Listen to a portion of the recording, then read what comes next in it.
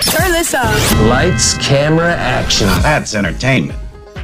Bryan Cranston, the actor probably best known for his role as Walter White on Breaking Bad, says he wants to play Willie Nelson in a biopic. Child star actor Austin Majors of NYPD Blue has died at the age of 27. For 7 seasons, he played Theo, the son of Detective Sipowicz. Cause of death pending more tests. Plan your potty break. John Wick Chapter 4 is almost 3 hours long. It opens March 24th.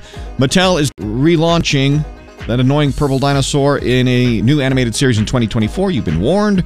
The Academy has released a statement saying that their response to Will Smith's Oscar slap last year was inadequate. Well, I mean, considering it's taken you almost a year to say this, kind of makes admitting this shortcoming inadequate too, doesn't it?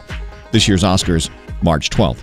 Building the watch list for tonight, You on Netflix is number 1. Just discovered The Recruit on Netflix. Love the blend of action, political spy stuff, and humor. Over on Peacock, there is a Hallmark Channel Valentine's Day movie marathon starting at noon today with The Secret Ingredient. And if you haven't checked out Accused, starring Michael Chiklis, it's trending. And a new episode is tonight at 8 on Fox. Cut.